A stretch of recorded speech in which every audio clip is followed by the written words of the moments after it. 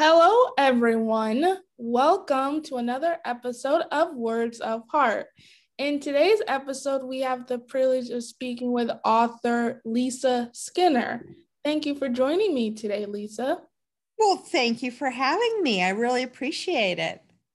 Awesome. So, Lisa, if you could tell my audience a bit about yourself, that would be great.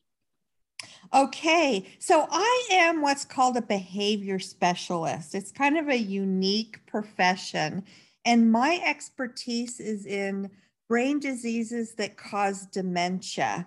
And I basically focus on the day-to-day challenges that family members and caregivers are faced when they have a loved one who is suffering from like Alzheimer's disease that cause dementia. There are actually, and this is really kind of surprising to most people, it was to me when I first heard it, there are over 100 brain diseases that cause dementia.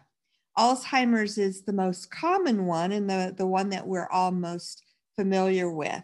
And basically the difference between Alzheimer's disease and the other brain diseases that cause dementia is not a separate illness. The brain disease is the illness. Dementia is a broad term that's used to describe the symptoms that are caused by one of these brain diseases. So to make that a little easier to kind of wrap your heads around, when I say symptoms, what I mean is, we can all relate to having the flu. We've pretty much all had the flu. And how do we know we have the flu? By the symptoms that we're feeling in our bodies. Some of us get fevers, some of us get headaches, some of us get the body aches and the chills. Well, these are all symptoms that alert us to the fact that, oh my goodness, we have the flu. It's the same with dementia. So think of dementia as the symptoms that go along with the disease, and everybody displays different symptoms. Not everybody has the same symptoms. Some have paranoia, some have a lot of different other behavioral symptoms that show up, but no two people are really alike. So it's a very fascinating and unique illness that we see with people that have the brain diseases that cause dementia. Interesting. So, considering what you specialize in and our lack of knowledge when it comes to certain brain diseases like dementia, is that what inspired you to write your book, in any way? Well, I actually have been I worked in the industry for over 25 years, but my very first experience was with my grandmother. I actually have had 8 of my own family members with some brain disease that has caused dementia. 5 of them were blood relatives and 3 were through marriage. And there were several different brain diseases that were causing these illnesses. My grandmother was Alzheimer's. Everybody in my the blood relatives were all Alzheimer's, but my brother-in-law suffered from Huntington's disease, which is a very rare disease that also causes dementia. So I've had a lot of my own personal experiences that have been near and dear to my heart. And to answer your question, what really inspired me to write the book is I had a consulting business where I helped people understand the disease and help them know what to expect and help them train them, basically gave them the tools that they would need to manage these day-to-day challenges. And one of my clients said to me, we've had such a hard time finding information on these day-to-day challenges, and you've been able to provide us with so much helpful information. You really need to write a book because there are so many people out there like us who are dealing with this on a day-to-day basis and don't know what resources are out there to help us. And I had been hearing this for decades from my clients. And it was like my aha moment. And I realized she was so right. And so that was kind of the moment I decided that she's right. I really do need to write a book because there are so many families who are struggling with this disease and need the help. So that's kind of was the inspiration to me writing the book, was to help other families and actually, Dion, offer hope, because most people, this is a very long disease. My grandmother had it for 20 years. Most people, the average length of time from the time they're diagnosed is like 8 to 15 years. That's a really long time for people to take this journey, to go on this journey with people with cognitive dysfunction that at the very end of the disease need 24-hour care. They aren't able to do anything for themselves.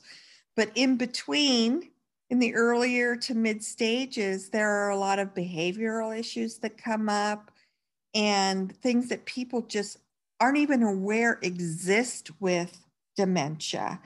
And the responses or the reactions to some of these behavioral things that surface are actually counterintuitive to the way we should respond to them.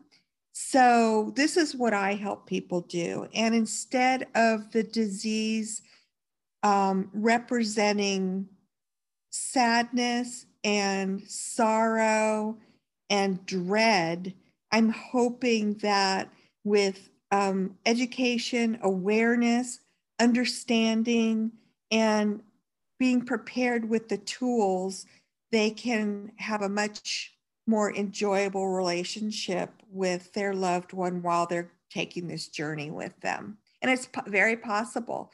People can live a very fulfilled and enriched life with dementia if they're provided with a proper environment and stimulating activities, and people who have been trained and know how to react and respond to a lot of these behaviors that surface as a result of the damage that's being done to the brain.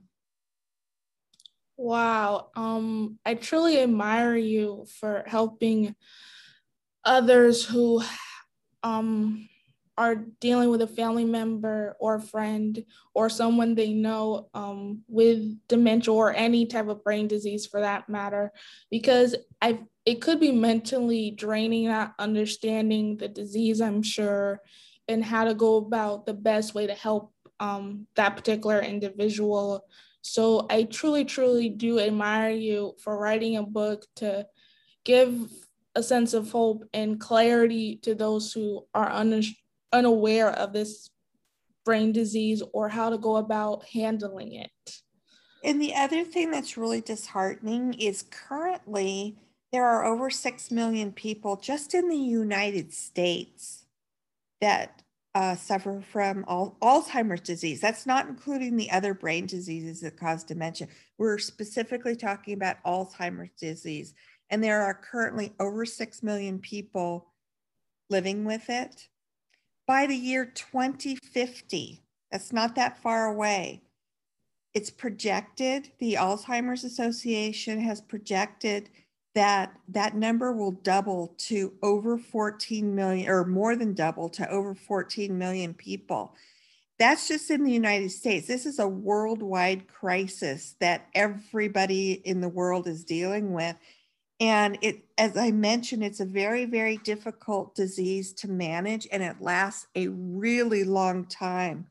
In the United States, unfortunately, and I don't think this is necessarily true in socialized countries because the government kind of takes care of things like this, but in our country right now, the care for people with Alzheimer's disease is all private pay.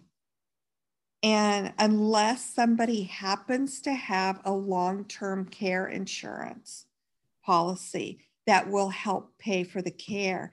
And regardless of whether somebody stays at home and have people come in, healthcare workers or companion care come in and help with the activities of daily living that people are going to need help with, they would go to like a memory care facility, and it's extraordinarily expensive in the home or in a facility. And most of it comes out of the people's pockets unless they have a long-term care policy. So this is kind of another crisis that we're facing in the next 25 years of how are we going to care for the exorbitant amount of people that are going to end up needing care because they're not going to be able to safely stay at home by themselves, and they're not going to be able to perform the activities of daily living that we all do on a natural basis without even thinking about it. That becomes impossible. People cannot perform these tasks, these everyday tasks that we're used to doing. Plus, it's very, potentially unsafe for people to stay at home for a variety of reasons without help or supervision. So it's going to, unless they find a cure in the next couple decades, this is what we're facing as a nation and as just basically worldwide. Right. And it is unfortunate that this particular disease can progress, if not get worse, within the next decade or so, and without the right proper health care, which is always a undergoing issue, health care and making sure it's accessible to every single person, then I'm getting my thoughts mixed up, because I had no idea this was an issue until we discussed it to this degree. So hopefully they do get the right amount of help, and perhaps by opening people's eyes through your book, the healthcare will get off their bargain loungers and actually do something about it. Yeah, so much money has gone into cancer research, and that certainly has paid off for us because so many more people survive cancer now than they did 10, 15, 20, 30 years ago. But now we're facing that same kind of critical dilemma with Alzheimer's disease and other diseases that cause dementia because there is no cure. It's a progressive degenerative disease. It does not get better. You just have to, and it goes through these progressive stages.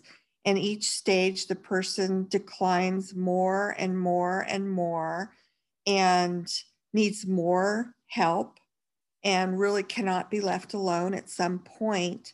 So it's definitely going to be a critical situation.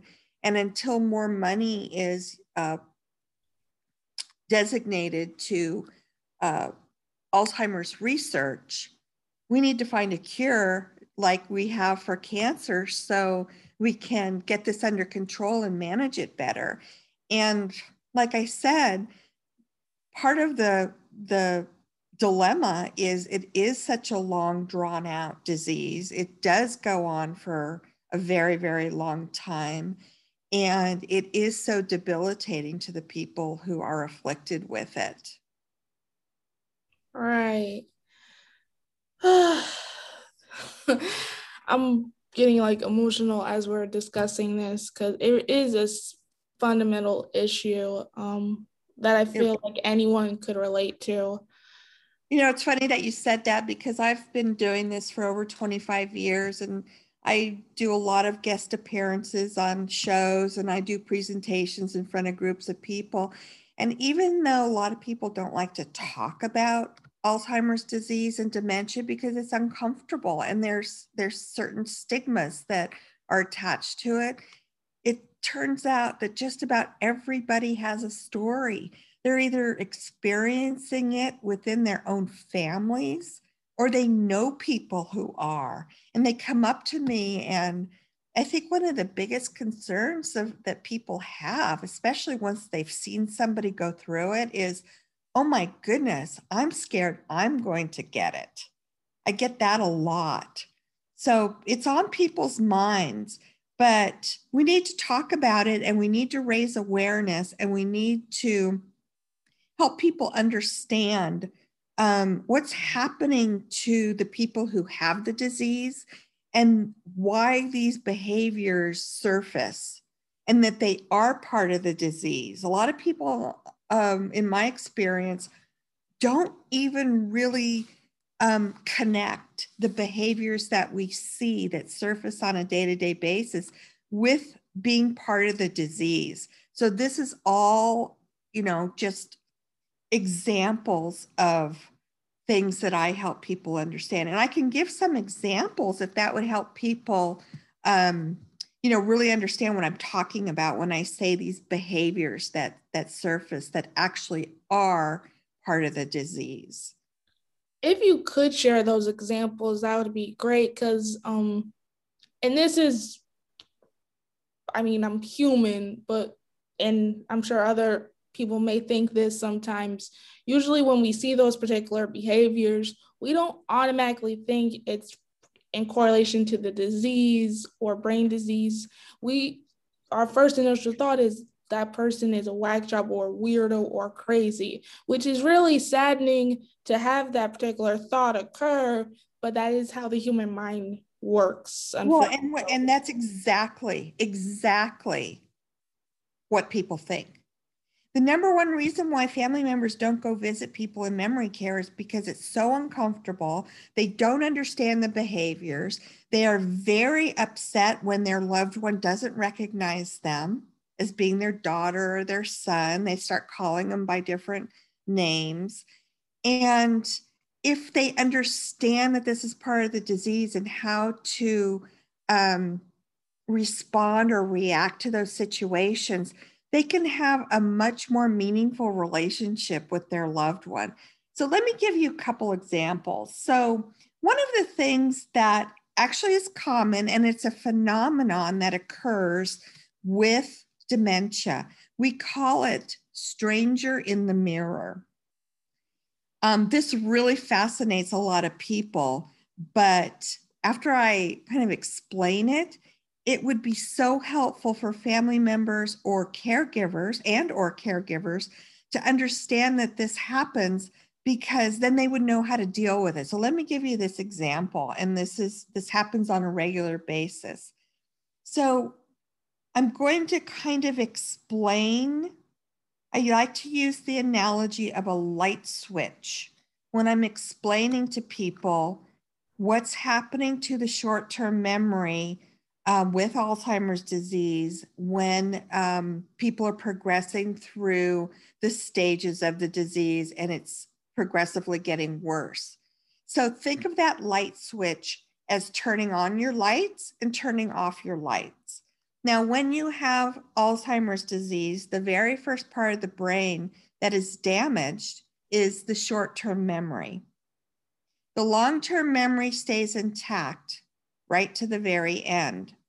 So as people are progressing through the various stages of the disease, the light switch that controls the short-term memory on and off function, in the beginning of the disease, it's on more than it's off. Then as they progress through the disease, it's on sometimes and off sometimes, on and off, on and off. And it can get switched off in a second, just like a light switch. And then by the end of the illness, the last stage, that short-term memory switch gets shut off permanently. And people, so because the short-term memory no longer exists, people have to pull from their long-term memories. So they go back into another time period of their lives. And based on what they're talking about, you have to listen to the cues to understand what period of time they're in. So let me give you an example of what I'm talking about. My mother-in-law was one of my family members who had Alzheimer's disease. And when that light switch was turned off, she pulled from her memories when she was about 12, 13, 14 years old.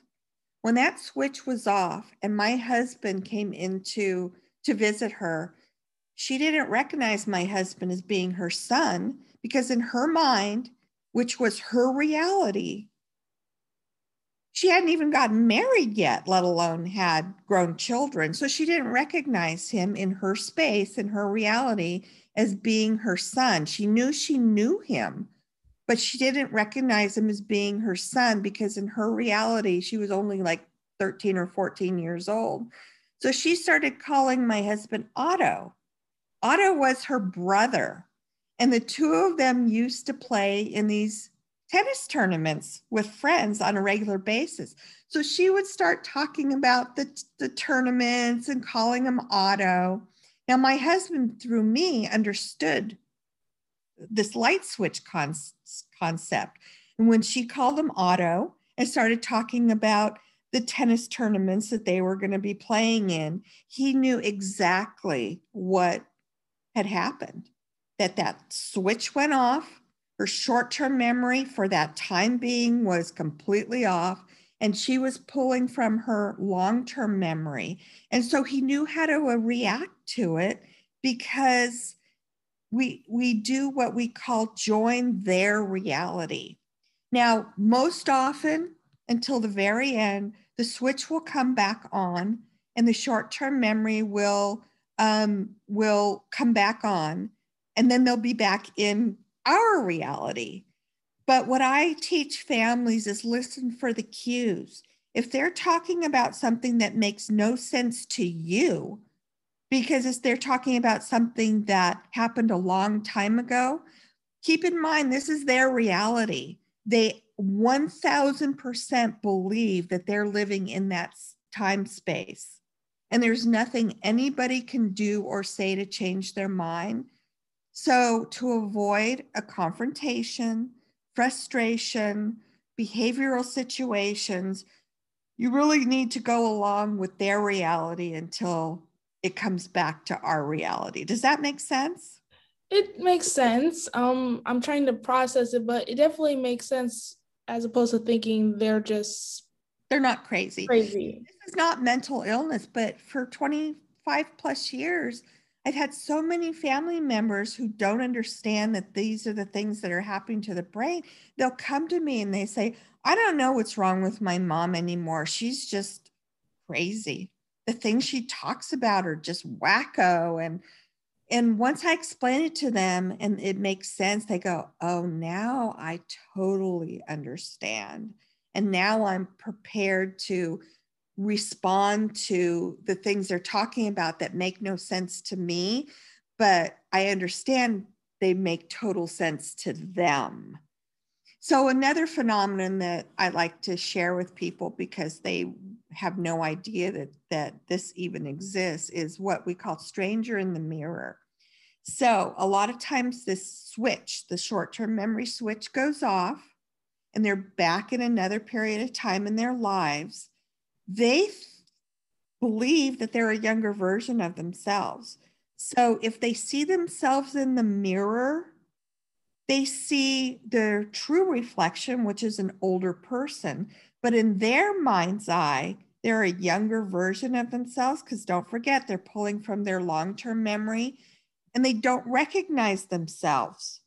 There's a chapter in my book where this happened to, I tell a story about a gentleman named Harold. And there was a mirror in their hallway. And because his short-term memory switch got flipped off, he would see himself in this full length mirror. And he thought it was a stranger in his house who had come to be his friend. And he would have conversations with them, and his wife is listening to these conversations. And it's because he didn't recognize himself in the mirror. So how this could really present a problem is, let's say you're a caregiver and one of your duties is to shower the person that has the dementia, maybe on a weekly basis. And most of the time things go really smoothly and there are no issues. But let's say one day you lead your the person that you care for into the bathroom and you walk by the mirror, and all of a sudden out of nowhere they start fighting you and saying, no shower, no shower, no shower, and they absolutely refuse to take a shower. Now it's very possible that the thing that triggered that reaction and the fact that they're absolutely refusing to take a shower is because they saw themselves in the mirror, didn't recognize themselves, and thought, a stranger is here in the bathroom going to watch me take my clothes off? No way. So if the caregiver was aware of this phenomenon, the simple thing they could do is take the mirror out or cover it up with a blanket or a sheet or a towel, and that would solve the problem. But if you don't know about this, that was probably one of the last things you would ever think was the trigger for that behavior, was the sheer fact that the person walked by the mirror, didn't recognize themselves, and thought there was some strange person going to stand there and watch them take a mirror. This happens every single day. Right. That's a wonderful well, it's not wonderful, but it's a really good example to understand how someone would go about handling that. Yeah. The stranger in the mirror. Yeah, that's a great example, and it blows a lot of people away because a lot of people said I would have had no idea. But this is actually a very common occurrence with this disease, as are so many other behaviors. And so my whole entire book basically illustrates different behaviors through true life stories, and then how to effectively react or respond to them, so you don't like make the situation worse, and you know how to kind of bring them back around. But this is really what my kind of my mission is, and why I do what I do. I wrote the book, and then I love going on these shows, because my goal really is to raise awareness for people. This is a very difficult disease to deal with. Anybody who is a caregiver for somebody with dementia, it's probably the hardest job they'll ever have to do. And if they're aware of the behaviors that surface, if they understand what's happening to the brain, if they're prepared with the right tools, then it will make their job so much easier, and it'll also make the relationships that family members have with their loved ones who are afflicted so much easier to manage on a day-to-day basis, and it can become extremely enjoyable. So I also help people understand how to keep certain activities that will help people's minds stay stimulated and active, versus just kind of falling into a vegetative state, because these are all things that really occur with dementia.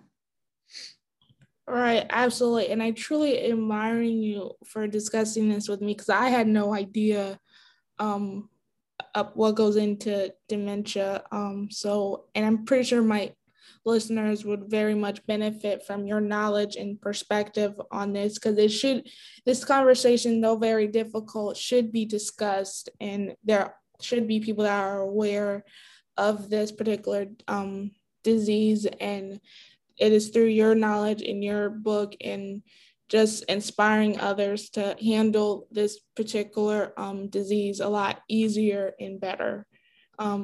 That's what I'm hoping to accomplish. Yeah, to help others not have to, struggle with it, because there is a better way. There is an easier way. They just might not be aware of it yet. Right. So I do have an icebreaker question for you, just to lighten up our conversation a bit. If you could have any superpower that's not flying or teleporting, many people opt for picking the teleporting answer because they think it's not like flying, but it's exactly like flying. So I have to take that option away now. If you could have any superpower that's not flying or teleporting, what would it be?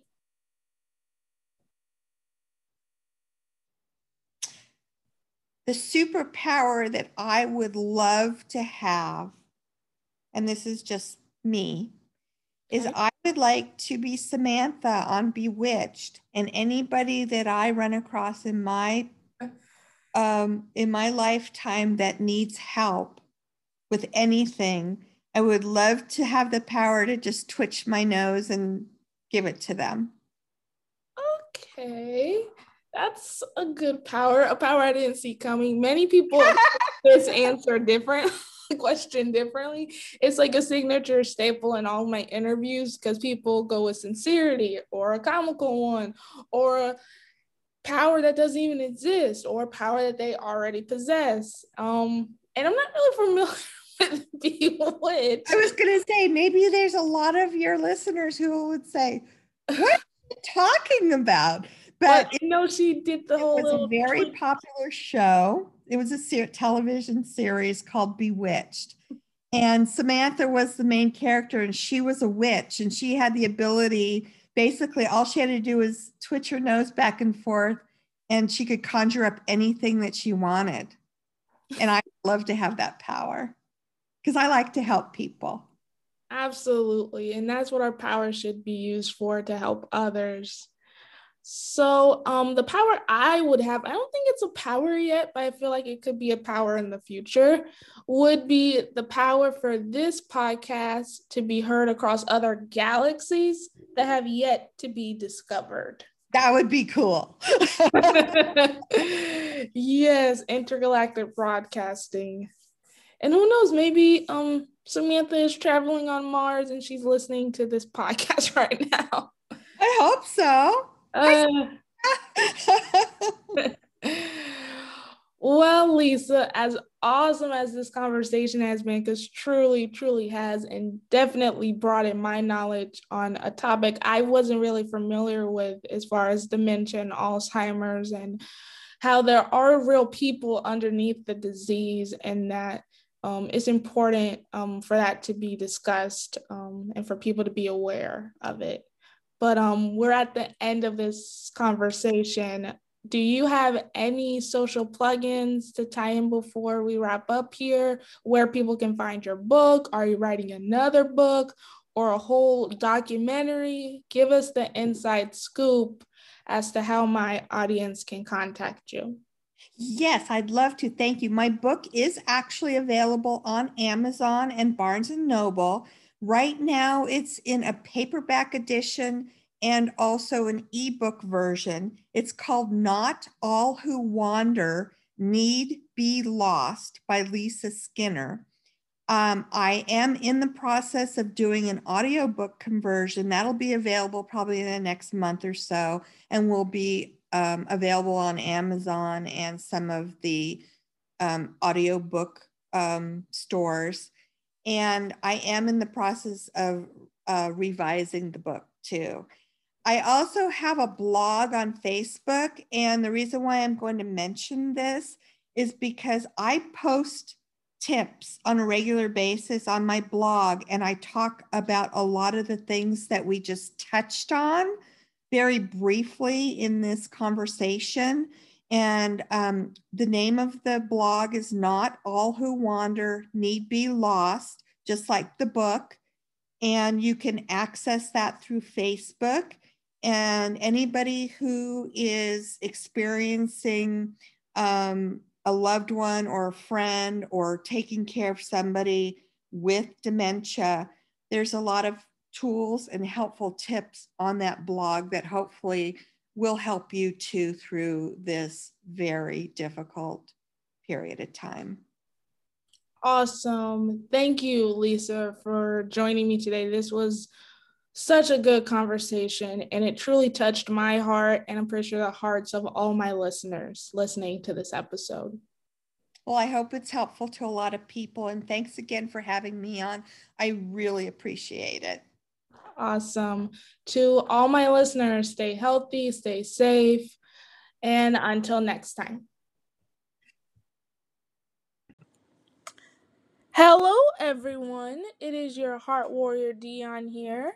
I hope you enjoyed the latest episode of Words of Heart.